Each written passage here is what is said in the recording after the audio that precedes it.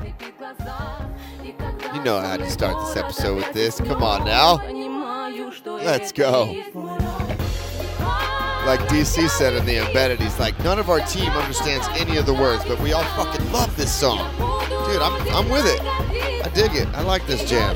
I looked up the translations, and it's a pretty sweet song. Showing a lot of love to Dagestan, a lot of loyalty. It's like we were born here, we're going to die here. It's, I don't know. It's been kind of synonymous with any Khabib walkout or Khabib fight. It's obviously where me and a lot of other people have heard of the song or learned of it. But, all right, guys, welcome to episode 55 of the DLSS podcast. I'm D-Love. That's Nate. UFC 254, it's wrapped, and what can you say about the sheer dominance Khabib Nurmagomedov has displayed inside that octagon and in general throughout the course of a perfect 29-0 career, as he calls it a day, calls it to quits. He retired in the ring, took off his gloves, and I'll quote GSP when I say, what a perfect way to go out on top, capping off a perfect career with a nearly perfect and absolutely dominant performance. Khabib Nurmagomedov submits Justin Gaethje by triangle choke, puts him to sleep, actually, which is kind of interesting because he definitely tapped a few times, but we'll get into this later. But I think kind of in the back when you talk to the refs ahead of time, every single time when these hard-ass, hard-headed fighters are like, do not stop it early, let me go out, do not stop the fight. So maybe he just did what he asked and let him go out on his shield. But congratulations, Khabib Nurmagomedov. Absolutely dominant performance. And we'll get into all the retirement speculation and everything later. But UFC 254, again, was a hell of a card. Only ended up having 3 decisions on the entire card. So, of course, we're going to recap the action from the entire night, get the predictions challenge recap going as far as the points go, and then look ahead to next weekend, Halloween night. Uriah Hall is taking on Anderson Silva in what he's publicly put out as his retirement fight. So we're definitely going to get into all the action. Lots to talk about, no time to waste. But before we get into anything, this episode is brought to you by Dave DeCourcy and the DeCourcy Group. Guys, I've been pleading with you. If you need to take some cash out of the equity of your home, or if you need to get a loan to purchase a home, please support the people that support the show. Visit www.thedecourcygroup.com. That's TheDecourcy group.com. Let them know DLSS sent you, and it really helps us out a lot. So thanks again, Dave, for always supporting the show, and we appreciate it. Lastly, before we move on to the action, though, I just wanted to give a quick shout out to my boy Jeff. You know how we're always supporting small businesses and independent businesses, local businesses here on the DLSS podcast. So my boy Jeff, on Instagram, his Instagram is Hefe_OC. But he started a new business, a side hustle. So he's basically doing like vintage luxury ads for people. So if people want to get a promo made or things like that, and they like that kind of classic look, but also luxury. So check him out. He made a new page for it. It's Ad Vintage Lux is like the main name, but the name is Jeff Vintage Luxury Ads. So make sure to check him out on Instagram and show your support. Let him know the DLSS podcast sent you. And I just want to make sure to always be promoting and supporting those that support the show. And everyone's got their side businesses and their side hustles and things they're trying to do right now. And yeah, it's always better to buy and shop independent, local, and I just always want to bolster that market, as well as support the homies and the people who reached out to me and continue to support the show, whether it be just giving me some good feedback or, obviously listening every week. So thanks, Jeff, for the support, and hopefully you guys go and give him some support as well. As far as small businesses, things like that, I'm sorry to bore you with all these things, but the D-Love's Turmeric Tonic starting to take off. Getting a logo finished up. Thank you, Natalie, for the help with that. Rudy, I still want your help, so keep it going. See if you can get me some of the font, lettering, and things like that. I would appreciate it. But if, in general, you guys are interested and want to give it a shot, please make sure to reach out to me. But I started an Instagram for that specifically only. It's literally called DLoves_turmeric_tonic. So look me up on Instagram, give me a follow, and let me know if I can make you a batch. But with all that stuff out of the way, let me just pose this to you. I'm going to start out by quoting a tweet from Luke Thomas about Khabib, and it says, quote, Khabib is 29-0 and was never knocked down or cut in a professional MMA contest. You can literally not say that about any other UFC champion ever. So I pitch it over to you and with the initial question, which is Khabib the GOAT?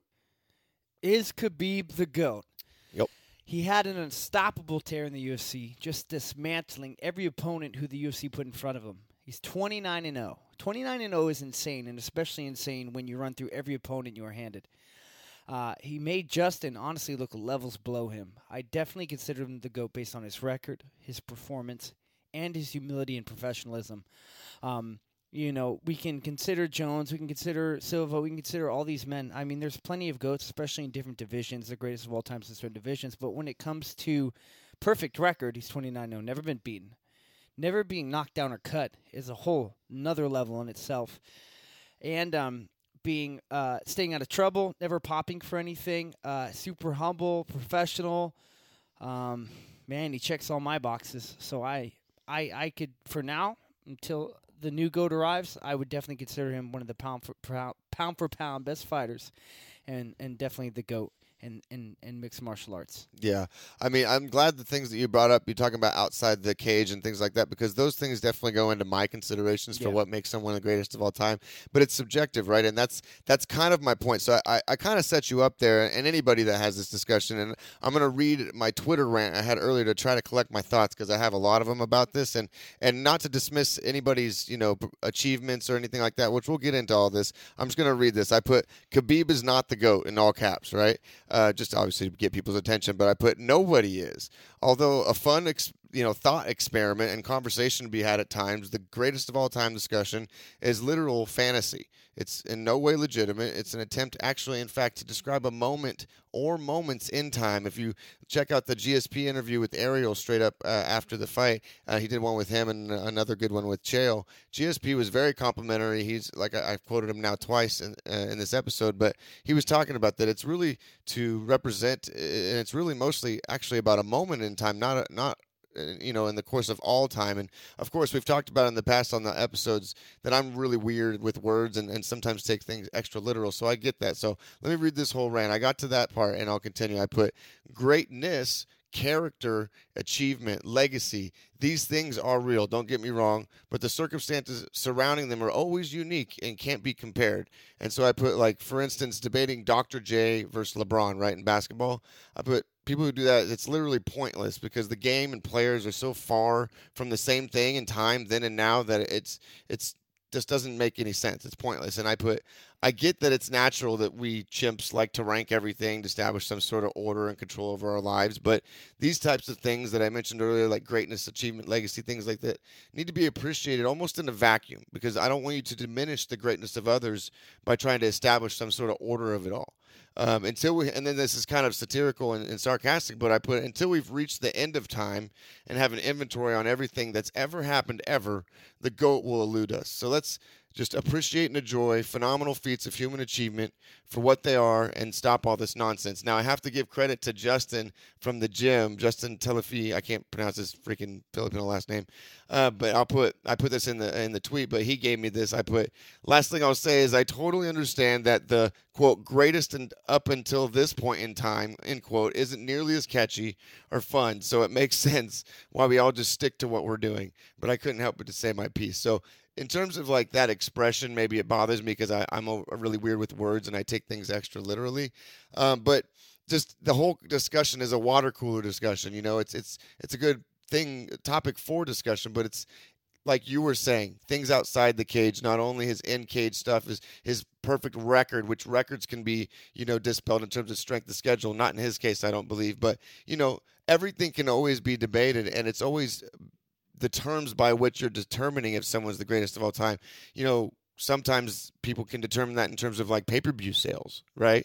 Not to say that that's what I establish someone's greatness based off of, but other people might. So the conversation's kind of silly, and I know people sometimes get, in debate, like get angry at each other about it, and they just don't see each other's way. So I felt I wanted to give this opportunity, not to take away anything from Khabib and what he's just achieved in his retirement fight, but it's just kind of one of those things. So I wanted to say my piece on it. Now dominance. A couple different fights ago, they were starting to push this narrative about him being the most dominant champion of all time. Obviously, perfection, never being bested in the ring, is a representation of being dominant, not only how he finishes his fights. There was a stat that came out. He's the only champion to finish the last 3 of his fights by submission in a row.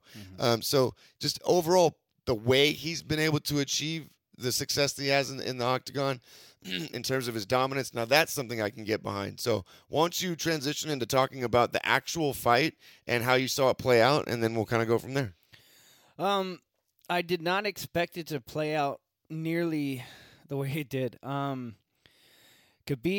really just came out with a lot of pressure, not fearing Gaethje's power, was actually the one putting Gaethje on the back foot and was just throwing with him. He was striking him. He was landing more than Gaethje, too. He was hitting him with some good left hook right hands. He was jabbing a lot. I mean, his head was down. His hands were all over the place. I mean, it was quite the wild fight. Both of them were – the adrenaline was through the roof. But, I mean, Gaethje was uncomfortable with that pressure, which I was very surprised with. Even his coaches in the first round were like, slow it down, dude. Like, relax. He did come out and try to kick the legs a little bit, but, overall he couldn't – with just the pressure of Khabib and worrying about the striking of Khabib, I think he really planned for Khabib to kind of sit back and be a sitting target, not strike as much and be very just like no striking and just waiting to shoot. And that wasn't the case at all. It's the complete opposite. Gaethje obviously, did get a couple shots in where we could see the test of Khabib's chin. There was one shot that definitely kind of wobbled him a little bit, but I mean for like a split second he was off balance, and then he shot the double leg, took him down. And then in round 2, it was just, within a minute and 24 seconds, Khabib was able to, again, get a hold of him and just instantly got him down to the ground. It went from an arm bar position to a triangle transition to arm triangle? No, so it was like mounted. It was like he was a mounted going for. That was in the end of the first round. Yeah, and this one he was in mount. He went for like a mounted triangle, which a lot of that setup does require for you to finish it by rolling onto your back, which is what he did. And Justin's defense was to try to pick him up and slam him, but you pointed out that you lace the leg when you're trying to do that, and it gives it. There's no way to do it. And picking up someone and slamming them, it's not the proper defense to that. Exactly. It just sinks you in even more. So overall, it was just a really dominating performance. There was like a sense of urgency for Khabib to get out of there, which takes us. I mean, we'll talk about those little details at the end before we go to the next fight. Yeah, but there's a bunch of outside the cage kind of drama and speculation that I want to make sure not to forget. But let's stick to just the fight for this point. But yeah, I mean, that's all she wrote. I mean, he just outstruck Justin. Yep. He took Justin down and just out-grappled him, when I mean out-grappled, I mean he transitioned into like his final 3 transitions before getting that triangle within seconds. It was boom, boom, boom, done. And then you could see Gaethje tapping, but it was a different angle. I mean, it's debatable, but whatever. It's not a big deal. I mean, either way, he went out. The ref caught it, and that's all she wrote. Justin Gaethje was super, super respectful after the fight. I think this was just a moment where Gaethje just was caught in the adrenaline and was anxious and was not expecting the pressure and kind of went back to his old ways of just swinging. We didn't see that patient, calm. He did listen a little bit in that second round. In the second round, he did start to come and use the leg kicks again, but Khabib was just pressing him way unexpected. The way he pressed Khabib was literally like when I saw Khabib was like in my head. Khabib was saying, "Come on, bro. I strike. Let's go now." Like I'm going to. Like he did. He was there to strike. I was very surprised. It was a very risky move by Khabib, and obviously Gaethje wasn't expecting it. We weren't expecting it, and congratulations, Khabib. One thing I wanted to touch on is, with the GOAT conversation. I consider him a GOAT. But there's a lot of other people to talk about, and some things that I think we forget why the GOATs, scenario like you're talking about is very difficult to really choose who a GOAT is, or especially when it comes to different timelines and generations, is you have to, some things that play in factor for other people is like, yeah, he was 29-0, but some people were like 20-0 and changed weight classes and won, and like, going up in weight classes, taking risk and fighting super fights, some of those things make people a GOAT, even if they win or lose. It's Khabib stayed in that division.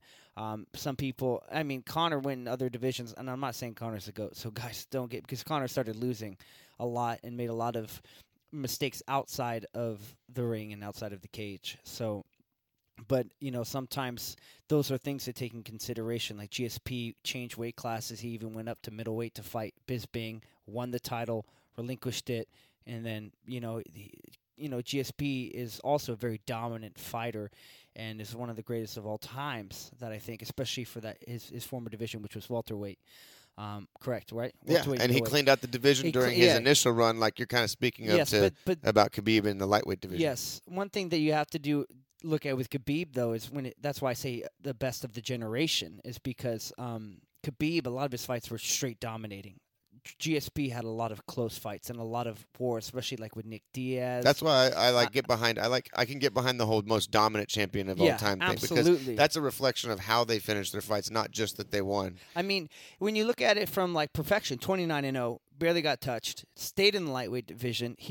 I would say he's the best lightweight of all time. That's what I was gonna say. I was being a little bit facetious earlier when I was saying, I don't consider the GOAT discussion at all. But if I am going to, I would admit that if I'm going to use that term for the lightweight, 100% lightweight GOAT. Yeah. And even in general, like depending on what you're gauging the conversation on, I could consider him the GOAT. Yeah, there's just so many factors. I mean, for the GOAT, because there's so many scenarios in MMA, and it's not an open. I don't want to say. I don't know what the words I'm saying for it, but it's not as easy as you think it is to choose who the GOAT is. There's so many things that play a factor in a lot of people's minds. A lot of people that debate on what the GOAT would be and what would not. Like for me, changing weight classes and testing yourself and risking yourself and.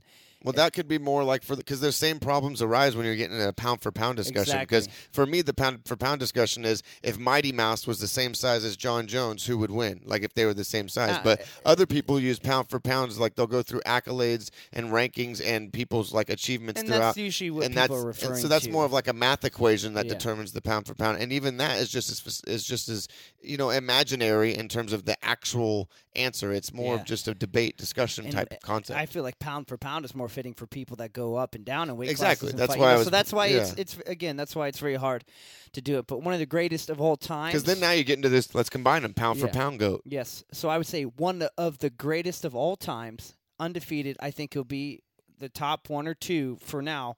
But one of the greatest of all times for sure is Khabib Nurmagomedov. Again, one of the greatest of all times. But there's so many other fighters in so many different generations that have been considered the greatest. Of course, you could look back and say, what about the guys that had to win 3 fights in one night to win their tournament? Which is a completely different challenge. But they were also fighting fighters that have not nearly the skill of what people have today. So it's just it's kind of a circular conversation, circular logic. But it's fun. It's fun for debate. It's fun to discuss. But that's kind of where I fall on it. But again, being a little bit facetious about it in general, I don't want to take anything away from his achievement. 29-0. Now records are written down in history. They're in the record books. Now you could maybe talk about the strength of schedule and say who he fought and things like that. But in general, it was an amazing achievement. No one else has been able to get through their career, especially in the division like lightweight.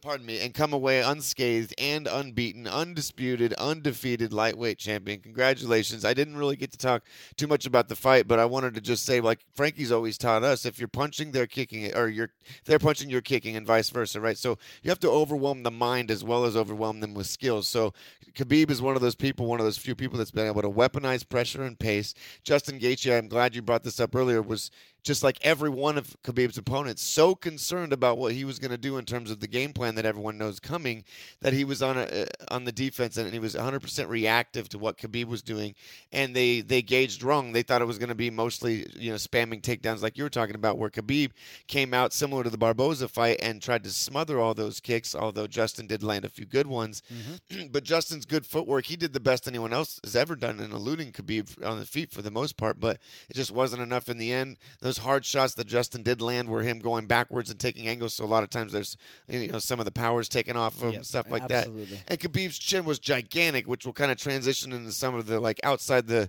cage speculation stuff surrounding this fight before we move on to the next one. But Mike Dolce put out a video. There's a lot of kind of conspiracy theories about Khabib being heavy for this fight. He did absolutely look gigantic in comparison to Justin in the actual octagon. I'm assuming he was 190 plus. He's always that big in terms of being, very huge for the division and having difficulty making weight.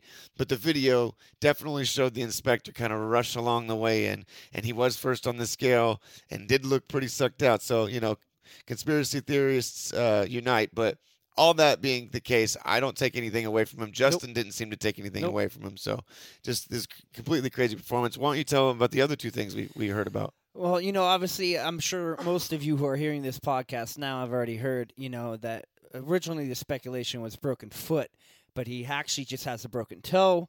So not only did he have a broken toe, but he also had the mumps, which is a very bad infection in your throat and your saliva glands, which makes you very fatigued, fever. So Khabib missed about 3 weeks of training camp, which might explain the theory or the conspiracy theory on the weight cut issue. I mean, he couldn't really run or work out or do much for 3 weeks, but still, surprisingly, the pace and the output that he was able to put out and the dominating wrestling and transitions that he was able to do against Gaethje was maybe another reason why he went for the finish early. We've seen it happen in third and fourth round. That's possibly it. And the jiu-jitsu discrepancy was very noticeable. Like Gaethje's never run into this problem in the past because he's got such amazing scrambling abilities and keeps it on the feet and power and all that stuff. But you saw Gaethje was able to circle off a hip and sprawl immediately. But the Khabib chain wrestling, once that momentum was completed, he actually continued it to circle all the way around and complete the takedown and take his back both times.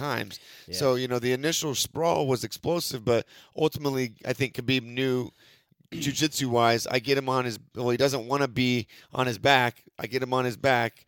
And there, you know what I mean? He'll either give me his back or – he'll transition to a different position, but then Khabib's already ready for that position. He's ready for every position you're going to transfer to, and then he's just going to either take side mount, side control, or he's going to just manipulate you. And we saw that. It's like no matter which way you go, if you put yourself in any unsafe position, he's going to chain things together. I think that's the one thing we noticed with a lot of people now that I think about it that fight Khabib is that, like, Justin had the initial sprawl, and he was, all right, I got the sprawl. But then there's 4 other chains coming. Oh, I didn't get the sprawl. I'm going to go higher and try to get a single leg. Oh, he blocked single leg. I'm going to go for the ankle. I'm going to pick the ankle. And then he's going to keep going and keep going. It's like bing, bing, bing, bing, until he gets you down. Yeah, typically it's the like rinse and repeat on the fence stuff, but he had success in open space this time. Yeah, it's just, he just doesn't stop. So you can't sleep. Like, just because you sprawl and you stop that initial incoming takedown attempt doesn't mean that he's not that you're done, because he's going to chain 3-4 other things together. He's got 4. He's got plans that if you stuff that first takedown or first double leg, he's going to go to an ankle pick, or he's going to try to take that single leg and he said it in the pre-fight press conference. He's like, Dagestani wrestling, I'm ready to go 100 takedowns in a row, 25 minutes straight. So I mean, Justin Gaethje, phenomenal fighter. We're going to see him come back, and then obviously the title is now vacant because Khabib retired. And then we got Michael Chandler. And then potentially Dustin and Conor are supposed to be fighting in January, and they're talking about putting the vacant title up for that. Like, and Tony's out here waiting in the wings, so there's all Tony's kinds of pretty pissed off. So yeah, absolutely. Right now, he's pretty upset. There's so many different things that I'm thinking of right now, but we're 23 minutes in. We got to move on. Another episode. Yeah, if you guys have any more questions about that, feel free to DM us directly, and we'll try to answer. But when the time comes and those fights come, then we'll discuss possible outcomes and possible fights. So we'll see. But guys, congratulations to Khabib. Guys, if you haven't seen the fight, go check it out. Super quick fight. I mean, 2 rounds, but it's just a monumental fight and a great speech at the end, and great sportsmanship by Gaethje. And I love Gaethje, and I can't wait to see him perform. And he's only growing. But that takes us. We'll run through the next few fights on the UFC 254 card. Robert Whittaker, which was a co-main event, versus Jared Cannonier. Honestly, Robert Whittaker just outclassed Jared. That's the one thing me and you were talking about before the fight started. Is I was just watching Jared and watching Whittaker throughout the week, and I just realized that Whittaker's just faster, better on the feet, and he's got power, and he's just got great angles, and he's very hard to touch. So his movement and jab were on point for this fight. And you could tell that the counter pad work really paid off. He really did a great job of just being in and out. Kind of had like a sideways karate stance, just in and out, in and out. His jab was on fire. Yeah. He didn't overexpose himself to much power, even implemented some grappling. Overall, Whittaker was just too much for Jared to handle. Whittaker, just his in and out movement. Jared couldn't find his range.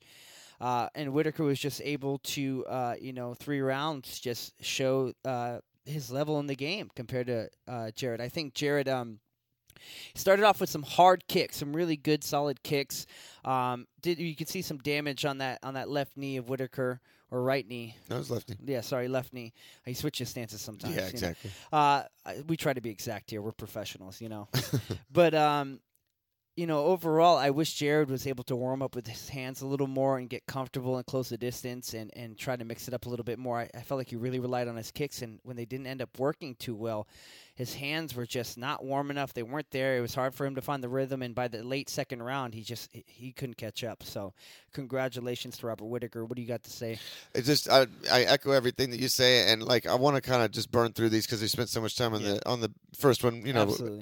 Righteously, it deserved it. Okay. But Robert Whittaker, man, throwback performance for Bobby Knuckles. I almost don't like saying throwback because it's actually a combination of his vibrance and his tenacity from his Romero fights, but an evolved Robert Whittaker, someone that's learned from the kind of dips that he's gone through after losing to the champ Izzy, and kind of the mental burnout and him is revamping his entire camp and the way he does things, and he just seems so mentally locked in and enjoying himself that's translating in the cage. So he looked extremely sharp. That jab was phenomenal, and like you said, Jared couldn't really get started, and I feel like a lot of that had to do with Whittaker's movement, and he completely outclassed him. I could say a lot more, but congratulations to the Reaper, Bobby Knuckles. I'm looking forward to seeing. I think beggars can't be choosers, man. If Izzy was going to be calling out Cannonier if he won this fight, I feel like Robert deserves a rematch. I do too. And I personally think if that Robert Whittaker faces Izzy, I'm not going as far as to say I think he beats him, but I think it's going to be a way better fight. Completely different, way better, more competitive fight. Absolutely. All right, guys, then we have Alexander Volkov just murks Walt Harris. Walt came out strong, but later on in the first round, Volkov punches and power and pressure just started to buckle Walt Harris, and in the second round, Volkov was able to get the finish. Then the next fight, guys, we have Phil Hawes destroy Sheikh Mahmoud in 18 seconds. Not much more to say other than that, guys. I could tell you the combination, but I encourage you to go look it up yourself. Next fight, we had Lauren Murphy. She just outstrikes and outgrapples her opponents. Obviously, I chose wrong in this one. I try to choose the underdog points. I forget the girl's name. I'm not even describe it. I could look it up right now, but we want to get to the next card. And obviously, it won't matter in the second when you hear the predictions challenge. Yeah. It won't fucking matter. Anyway, she was able to win in every area. She calls out a title shot. I think she will get a title shot eventually, but right now, my personal opinion is I think that they're going to set up a contender fight, and then the contender of that fight will win. And Shevchenko's facing Maya. I remembered from last week. Yes. So after that, we'll have to see where the division shakes out. I don't think Lauren Murphy's quite there yet. I think she got one more to prove. I think there's a couple other contenders that deserve also to see if they belonged in that title shot. So we'll see.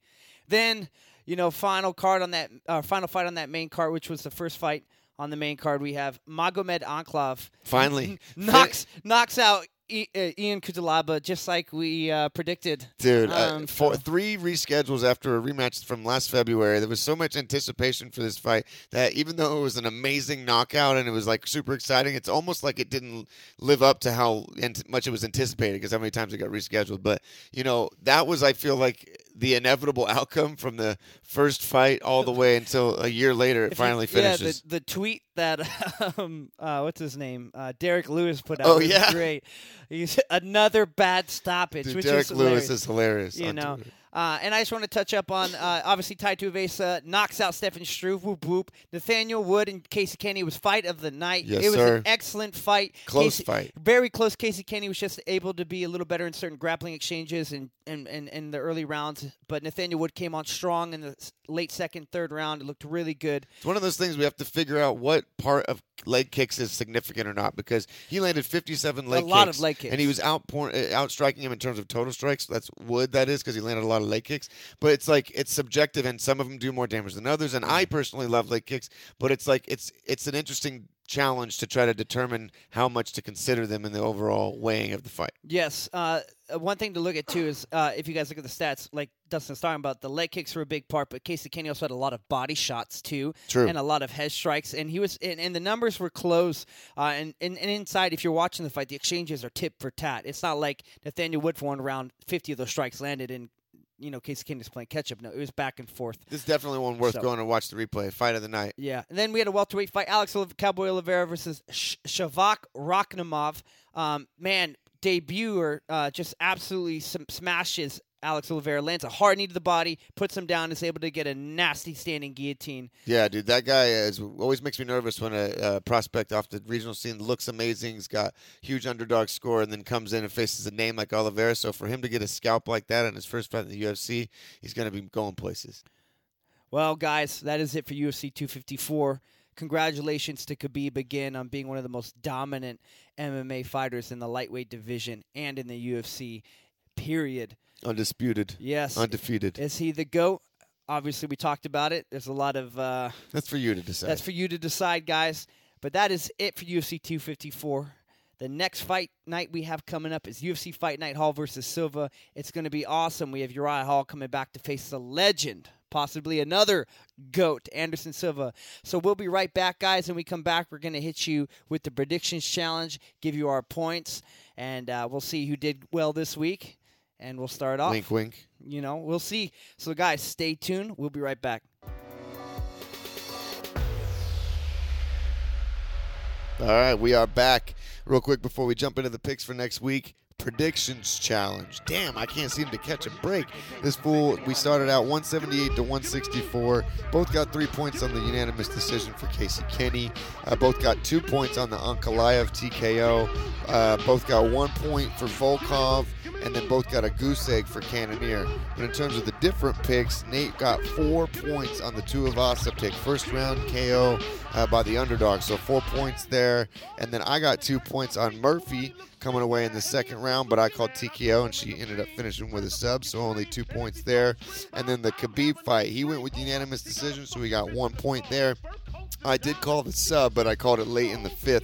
So the fact that it happened early only got me 2 points. So the week wraps 11 to 10, man. Just 1 more point, just inching up. Only got a few more weeks, a few more cards. It's getting close to November, man, so I got to do something quick. But with that in mind, let's take a look at next week so we get some picks going for UFC Fight Night. Uriah Hall's taking on Anderson the Spider Silva. Actually, at first glance, when you take a look at this card, I know we're just coming off the stacked UFC 254 card, but this card's got a lot of fun fights on it, too. Real quick, before we get down to breaking down the entirety of the card and giving you our picks, got to give a shout-out to our boy Frankie Mercado over there at MMT Fitness. Anderson the Spider Silva, absolutely his favorite fighter. He's got some signed gloves. We've competed against him in kickboxing. Our boy Logan competed against Gabriel Silva in IFS. So we've met Anderson in his group and everything like that. Total mensch, great guy, but Frankie's favorite fighter. So I'd be remiss if I didn't bring up Frankie in this card. And also the Trunk or Treat event at MMT Fitness on Halloween. You know, there's a lot of restrictions on being able to do trick-or-treating during COVID times, and everything's kind of out of whack right now with the world. So if you guys don't have anywhere to go and you got some little ones that want to trick-or-treat, try to enjoy the festivities, come down to MMT Fitness in Laguna Niguel. Check out their Instagram for details at MMT Fitness. That way you can come down and your kids can have a safe environment and a fun environment to go and trunk or treat instead of trick-or-treat. So but as far as the card goes, there's a lot of fun fights. The co-main event's Andre Touchy-Feely taking on our boy Bryce Mitchell, so that's going to be a hell of a fight. Kevin Holland's coming back to fight Mahmoud Muradov. That guy, Mahmoud, is the one and only TMT MMA fighter, the only MMA fighter managed by Floyd Mayweather, actually, in his group. So I believe he's had 1 or 2 fights so far in the UFC, and he's done well. So obviously someone to keep an eye on if they're behind him. Maurice, the Crochet Boss Green's taking on Greg, the Prince of War, Hardy. Greg Hardy's coming back to take on Maurice Green. That's going to be a hell of a heavyweight fight. And then our boy Bobby Green's coming back to take on Thiago Moises. And that's just the main card, everybody. So it's a hell of a card. I think it's got a lot of fun fights.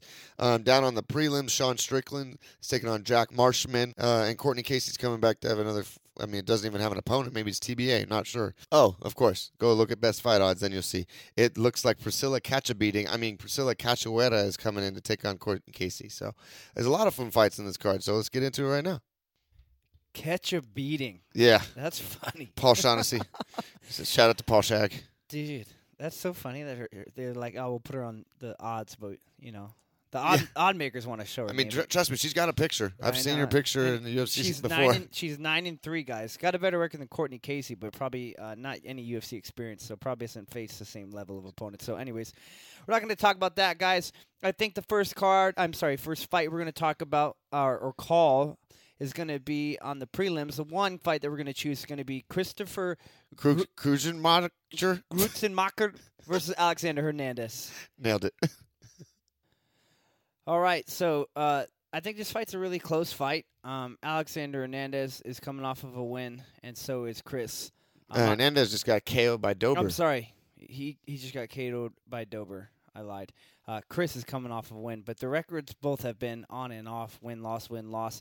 Alexander Hernandez was a prospect for a while. He fought Cerrone and got knocked out, and then he's got. I would say he's fought in the higher experienced fighters than Chris has, but Chris Alexander's a heavy favorite. But I feel like Chris is a contender, man. Looking at his Tapology record, and looking at just his finishes, he's a finisher. He's lost 2 in his last 10 or 12. Yeah. Or something like that. So honestly, I'm gonna have to use this as an underdog pick, get some more points on you. I'm gonna say Chris Gruetzemacher. Gruetzemacher. I think it's Gruetzemacher. I think you're right. Chris Gruetzemacher, 3rd round submission. Yeah, I think submission's a good call. I've seen this guy fight in the Ultimate Fighter a long time ago. I don't remember what season. We just looked at it, but I can't recall. And I'm pretty sure that was his bread and butter. Granted, he's got some decision wins and stuff like that, but he's very, at least from what I remember, he was good in the grappling department.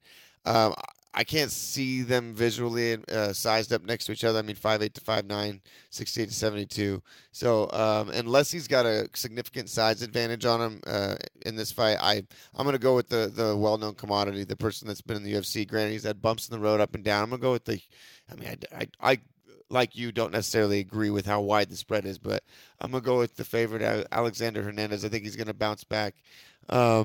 And granted, Drew Dober's a killer, and he's only getting better. So I'm just struggling. As of now, I have the right to change, but just to hurry along, I'm going to go with Alexander Hernandez, unanimous decision. Yeah, that seems safe. And, in reality, I think that's how it might go. But, this guy. If Chris gets the sub, there you go. I'll be killing it. I mean, I usually don't pick subs, and usually I don't get them anyways.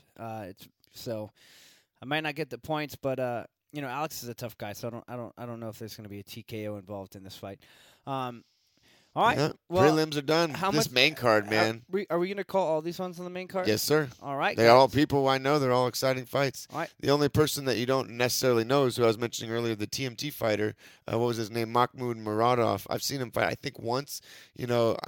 We'll look it up right now and double check. But, I think it was kind of a showcase fight. This is the Floyd Mayweather managed fighter, and brought him in and had him do well. And now he's actually facing a real test. So I'm excited to see him go up against Big Mouth, Kevin Holland. But the next fight, guys, we're going to call, it's going to be Bobby Green versus Thiago Moises. Is that right? Moises? Yeah. Moises. All right. So Bobby Green's been on a tear lately. He's won his last 3 fights. Beat Clay Guida. I mean, Clay Guida's kind of old, but but Clay Guida still puts on the fight. Beat Lando Venata, and then he beat Alan Patrick, who what you were talking about earlier is also off the record, but also was a jiu-jitsu threat, and that's what we have to look at with Thiago Moises here about the threat of jiu-jitsu here, and is that going to play a factor whether Bobby Green can win or not? Bobby Green, in my opinion, is on fire right now. His last performance, he just tuned Alan Patrick up. He looked great on the feet. He's got great wrestling defense. And I feel like he's very well-rounded, and he's very underestimated here by a lot of people in the division, but obviously not in this fight. He's the favorite. But I'm going to go based on just the pattern here. I think Thiago's going to be a tough opponent. I think Thiago's going to Bobby Green's going to have to be very careful and patient with how he approaches and attacks if he doesn't want to get taken down, or if he doesn't want to get put in a bad position to where he can get taken down and submitted. So I think Bobby Green's going to stay light on his feet, move around, use his range, and I think he's going to use those hands of his, and I think Bobby Green's going to win this fight by unanimous decision. All right, and if you guys remember this guy, Moises, it was the fight where Michael Johnson in his last fight was tuning him up, looked as good as he's ever looked in this first round, and then 25 seconds into the second round, Moises got him down and then subbed Michael Johnson. So like Nate was just alluding to, it's kind of a similar matchup to the Alan Patrick fight that Bobby Green just ended up winning a decision on. So I think it's going to look a lot similar to that, although I feel like Moises is probably more of a threat on the feet than Patrick was. So it's going to look similar but be a little bit more competitive on the feet, but ultimately end up the same. So I'm going with your Bobby Green unanimous decision. All right. That takes us to our next fight, which should be a banger. Heavyweight, Maurice Green versus Greg Hardy. This fight's an interesting one. I think they're both pretty evenly matched when it comes to experience. Obviously, Maurice Green is 9-5, has more experience, but he's lost 5. His record is 9-5. Greg Hardy's is 6-2. 1 no contest, obviously from the inhaler incident. They both have one fighter Originally I was going to pick, like, based on who their toughest opponents are and how they're performing recently. Maurice Green fought Olenek, and Greg Hardy fought Volkov. They both lost to them, but they're both tough opponents. Maurice Green had a couple submission victories. Greg Hardy's more of a stand-up knockout artist. I mean, if it goes to the ground, I'd give it to Maurice Green, but, Greg Hardy went, all 3 rounds with Volkov, and we just saw Volkov's performance, and I think it's really showing you the growth and the strength that and really just the growth that Greg Hardy's possessing, and he's only getting better. He's only he's so fresh, and he just started MMA. So he's the favorite here. I'm gonna keep it short and sweet. I think Greg Hardy's gonna win. I think it's gonna be by decision. Okay, that makes sense. Maurice Green's got a little bit more UFC experience, although, like you said, his win-loss ratio isn't the best. But got up against some tough opponents. Greg Hardy, to his credit, though, like what you were just pointing out against Volkov, I mean, credit to him just to get through all 3 rounds with Volkov. So, or a 5-rounder. I would think it was the main event, was it not? I'm pretty sure it was a 5-rounder. It was 5 rounds. Yeah, so either way, Greg Hardy, to your point, has evolved very quickly. His athleticism that he's taken from his previous sporting career and his abilities to just really learn fast. He's, like I said before in previous episodes, he lives at the dorms. I'm trying to think. I believe it's at AK. Either way, he lives at the dorms at the gym, and he's 100% all in, and he's getting better fight to fight. So I'm going to go with Greg Hardy, too. Maurice Green's got, I don't know about size overall, but he's got a height advantage on him. Shows that Greg Hardy hits the 265 limit, and Maurice is just under it, at least in his last fight. So I'm going to go with Greg Hardy, but I think he does get it done. I think the Maurice Green is a little slow and plodding sometimes, and it might leave him open to something, one of those bombs that Greg Hardy throws. So yeah. I'm trying to think about. I think you're right. If it gets to the ground and Greg Hardy gets tired and is on his back or something, like Maurice Green maybe be able to do like something, like a rear naked or something. But if I'm right about that Volkov fight and Greg Hardy's been 5 rounds, then I'm not worried about his cardio at all. So I'm gonna go Greg Hardy, and I'm gonna say he gets it done inside the distance. I'm gonna help you out real quick. Because I just looked at it, and it was 3 rounds. It was? Yeah. Maybe. I felt like, for me, too, I thought it was 5 rounds, too. I thought it was 2, but apparently it was only 3 rounds. Might have been one of those rare main events that was not 5. But yeah. I'm going to go Maurice. No, I'm going to go Greg Hardy, and I'm going to go 2nd round KO. Yeah. I can see why you think the veteran savvy and the ability Maurice Green has, especially with his length, maybe can take it all 3. But I'm going to go Greg Hardy 2nd round KO. Man, I kind of want to go KO. No, I'm going to stay reserved right now. All right, guys. Well, that's our picks for that fight. Takes us to the next fight on the card, which is middleweight Kevin Holland versus, you want to pronounce this? Mahmoud? It's not on my screen. Mahmoud Muradov. That was my best. I can't really tell you where man, it's hard for me to debate where this is going. They're both on win streaks. We got Mahmoud, 2-fight win streak. Kevin Holland, 3-fight win streak. I would say Mahmoud is probably the more accurate and more precise striker, but I would say Kevin Holland has the power advantage. I also saw in Mahmoud's previous fight that he got taken out pretty easily, and his opponent really can control him, but Kevin Holland's got really good control, and he's got great submissions. I know Kevin Holland is the favorite. I'm going to have to go with the favorite here. I think he's going to be able to get a hold of him. And I think Mahmoud, his in-and-out movement, though, he leaves his chin exposed. I know Holland's got some power. Is it going to be TKO, unanimous decision, or, I don't know. I have to go with Mahmoud's got some experience. He's got great movement. I feel like it's going to be hard for Kevin to connect in the early rounds. I'm going to say that I'm going to say Kevin Holland, unanimous decision. I'm always struggling with going inside the distance. I always think of a path to victory for the person I'm going with, or even both for that matter, and seeing it get finished. I think Kevin Holland, if it goes late and Mahmoud has any cardio issues, which we haven't seen him really, and like that Trevor Smith fight's the one you were referring to. I mean, I went deep into the fight, and there was a decent amount of grappling pressure, and his cardio held up, but I feel like Kevin Holland is just another level, and he's got length. He's got height. I mean, I feel like he's going to be touching him up from the outside, although, to your point, Mahmoud does have really good movement and footwork, things of that nature. So I don't know. I'm struggling. I think I'm going to go Kevin Holland decision at this point, too, unanimous decision. But closer we get, I might end up switching to inside the distance. All right, guys, that leaves us to our featherweight main event. Our featherweight co-main event. It's going to be Andre Touchy Fili. Well, it's going to be a good one versus Bryce Mitchell. This would be an interesting fight, man. I love watching Bryce Mitchell fight. He's such a bulldog, man. His last 3 wins are against Bobby Moffitt. That was his first one in the UFC at round 3, obviously a decision. Then his next fight was against Matt Sales, a round 1 submission. And then his most recent fight was against Charles Rosa, a tough man. Charles Rosa is a tough guy. That's the fight where he put on like 3 or 4 attempts to the twister. Yeah. It's like twister to arm triangle, twister to head and arm choke, twister to head and arm choke. So decision, he won that round 3. So, I know Andre Fili's the underdog, but I think Bryce Mitchell is like a mini Khabib, man. He's just got such a nasty ground game. He's super aggressive. He got cardio for days, and I've seen Andre Fili, when he gets taken on, he sits on the ground a little bit too long. And I think Bryce is going to be very hard to get off of him. I feel like this fight's going to go to the point where like Bryce Mitchell's going to get him down late in the second and third round. He's just going to have a dominating grappling performance, and Andre Fili's going to have a hard time getting back up. And the problem is, we see this a lot. Andre gets taken down, finally gets up, but by the time he gets up, it's like late into the round, and then he's having a hard time keeping up in the striking department, and really just can't get the finish. Trying to catch up, yeah. And then in the third round goes the same. So I'm going to say Bryce Mitchell. I know Andre Fili's got good. He's a great, well-rounded fighter. He's got much more experience and fought in a lot tougher guys. So far, not saying Bryce Mitchell isn't tough. So but Bryce Mitchell hasn't lost in the UFC. So. Exactly. But when it comes to level of opponents, and Andre Fili's fought a much higher level, I would say, than Bryce Mitchell has ever fought, especially if Bryce Mitchell is even quite there yet. But when it comes to grappling, I think Bryce Mitchell is the way to go for me. So I'm going to say Bryce Mitchell. I think Andre Fili, though, is going to be tough.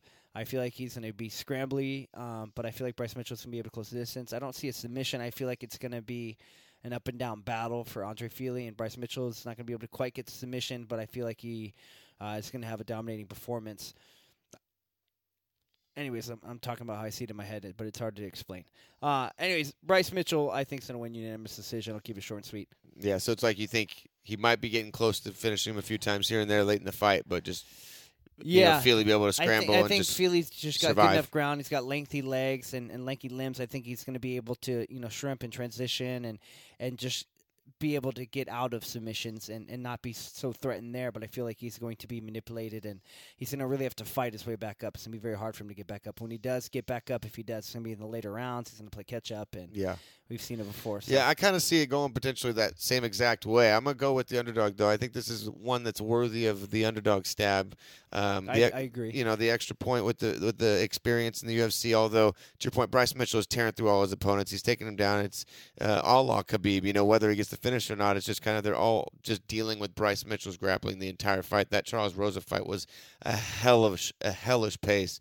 So, but, Andre Fili, although he's lost a lot of kind of split decisions in his career, but won a few splits as well. But, against Calvin Kattar and a couple other higher level opponents. And I think he's got that going for him, the level of opponent, the stakes that he's fought under. I feel like he's going to not be, not panic and be able to stay calm. So if he's able to scramble out of those positions and get back to the feet, not just survive as you're putting it, I feel like he's got the potential to carve himself out a decision. I don't necessarily see him putting away Bryce Mitchell, but I'm going to go with the underdog here, Andre Fili, unanimous decision. All right. Guys, that takes us to our main event.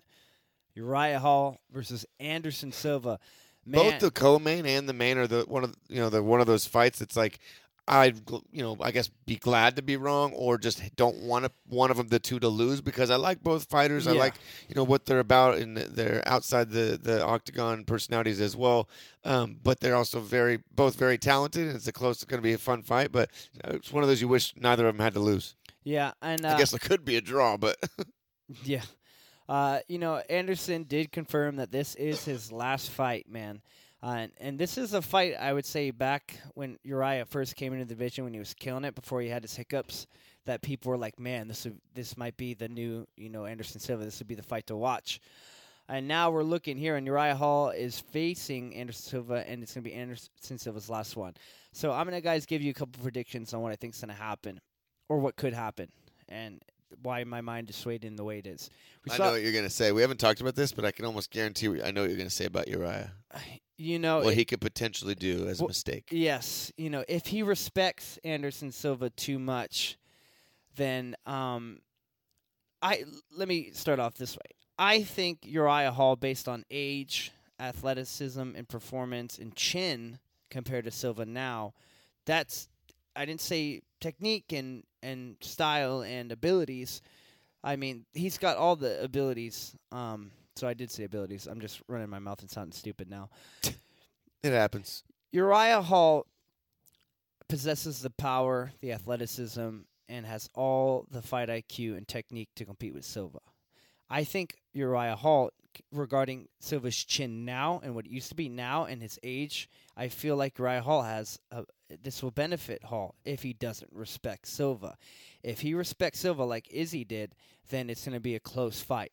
That's what I think. If Uriah Hall goes for the kill and is more aggressive than he normally is and doesn't respect him too much and is able to not hesitate and is able to perform like the Uriah Hall we all love and know, like the spinning back kick dragon killer. I don't know why I said dragon killer because like killing dragons is the most coolest thing. Like only You could think of right only now. only like a gnarly guy could kill a dragon, right? Only the best knight can kill a dragon. One spinning back kick right to the liver of the dragon. Yes. Drops him.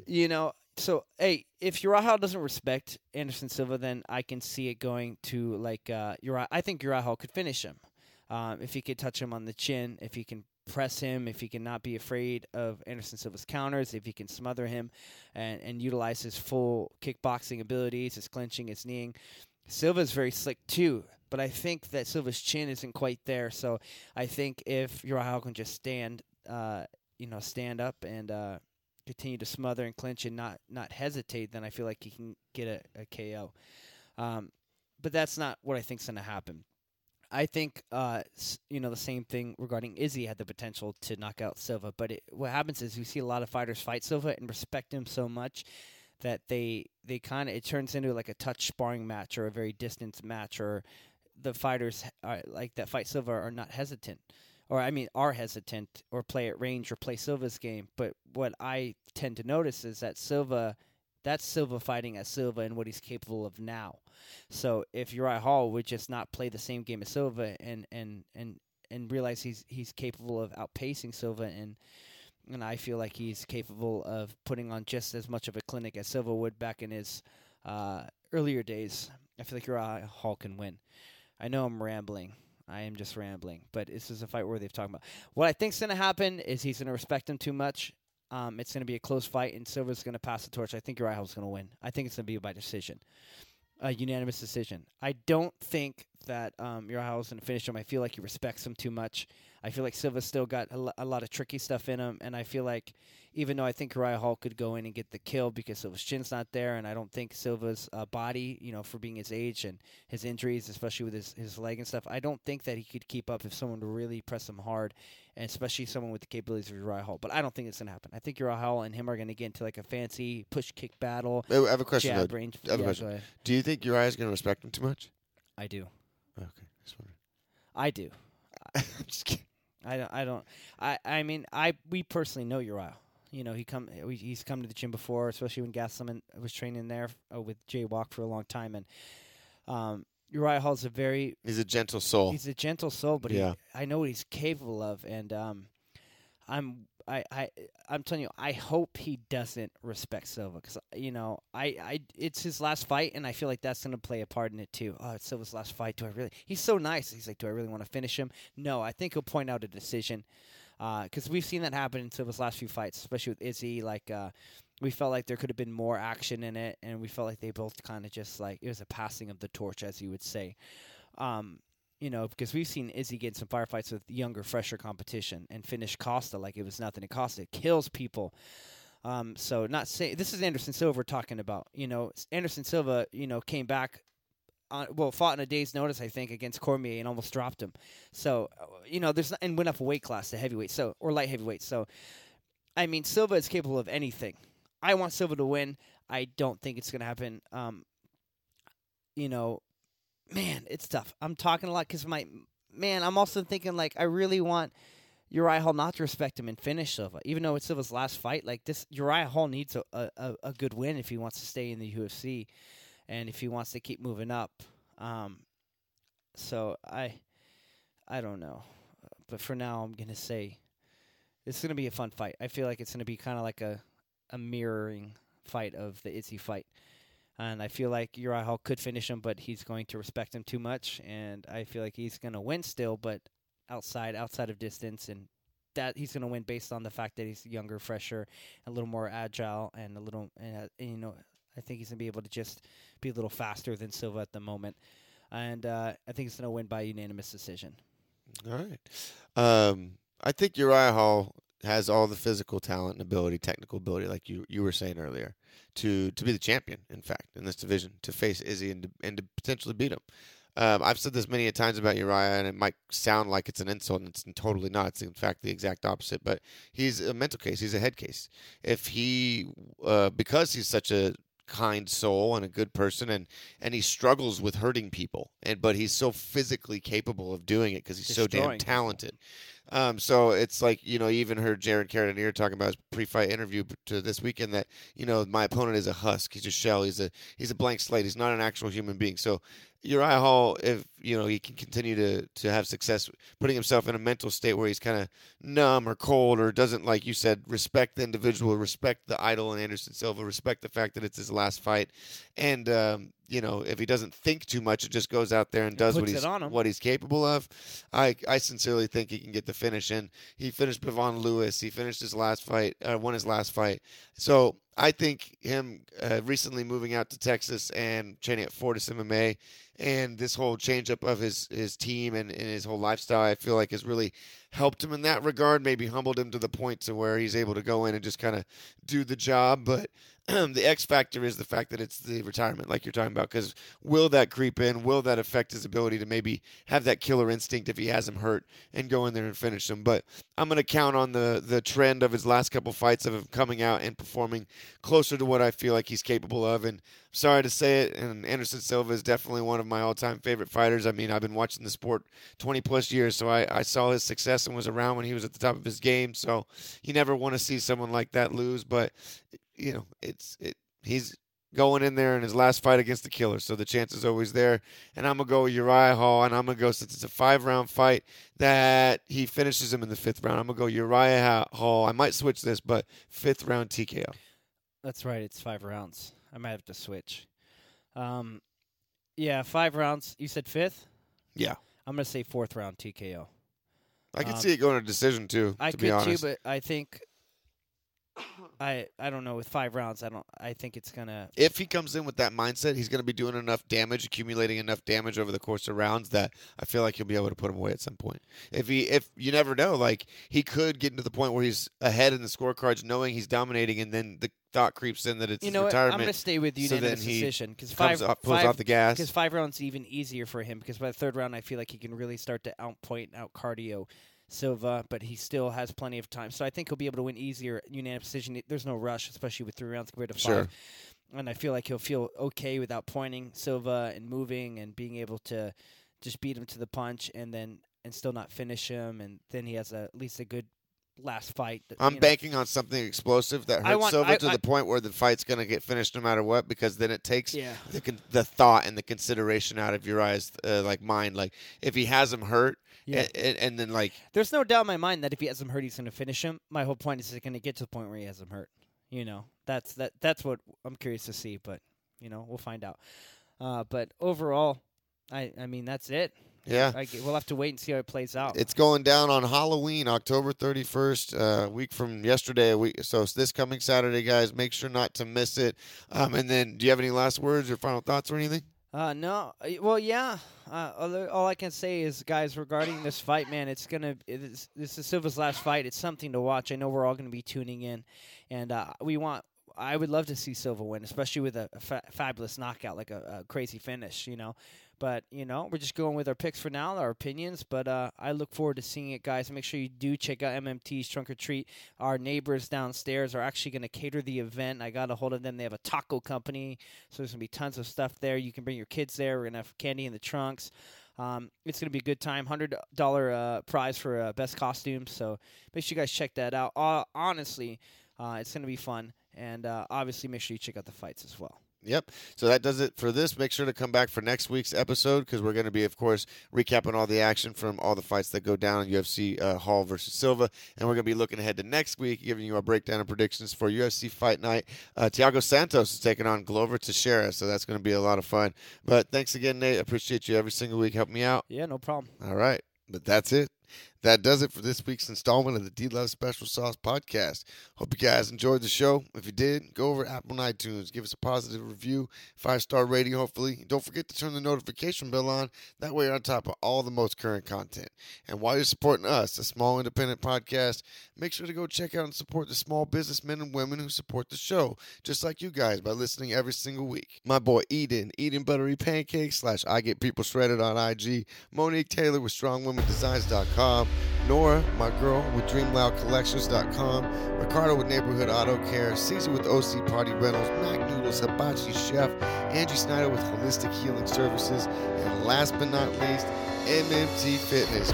Check out their Instagram. Make sure to come and check out the gym. Exit the 5 freeway off Avery Parkway. The first class is always free. Make sure to tell them DLSS sent you. But until next week, same time and same place, we're out of here. Enjoy the fights.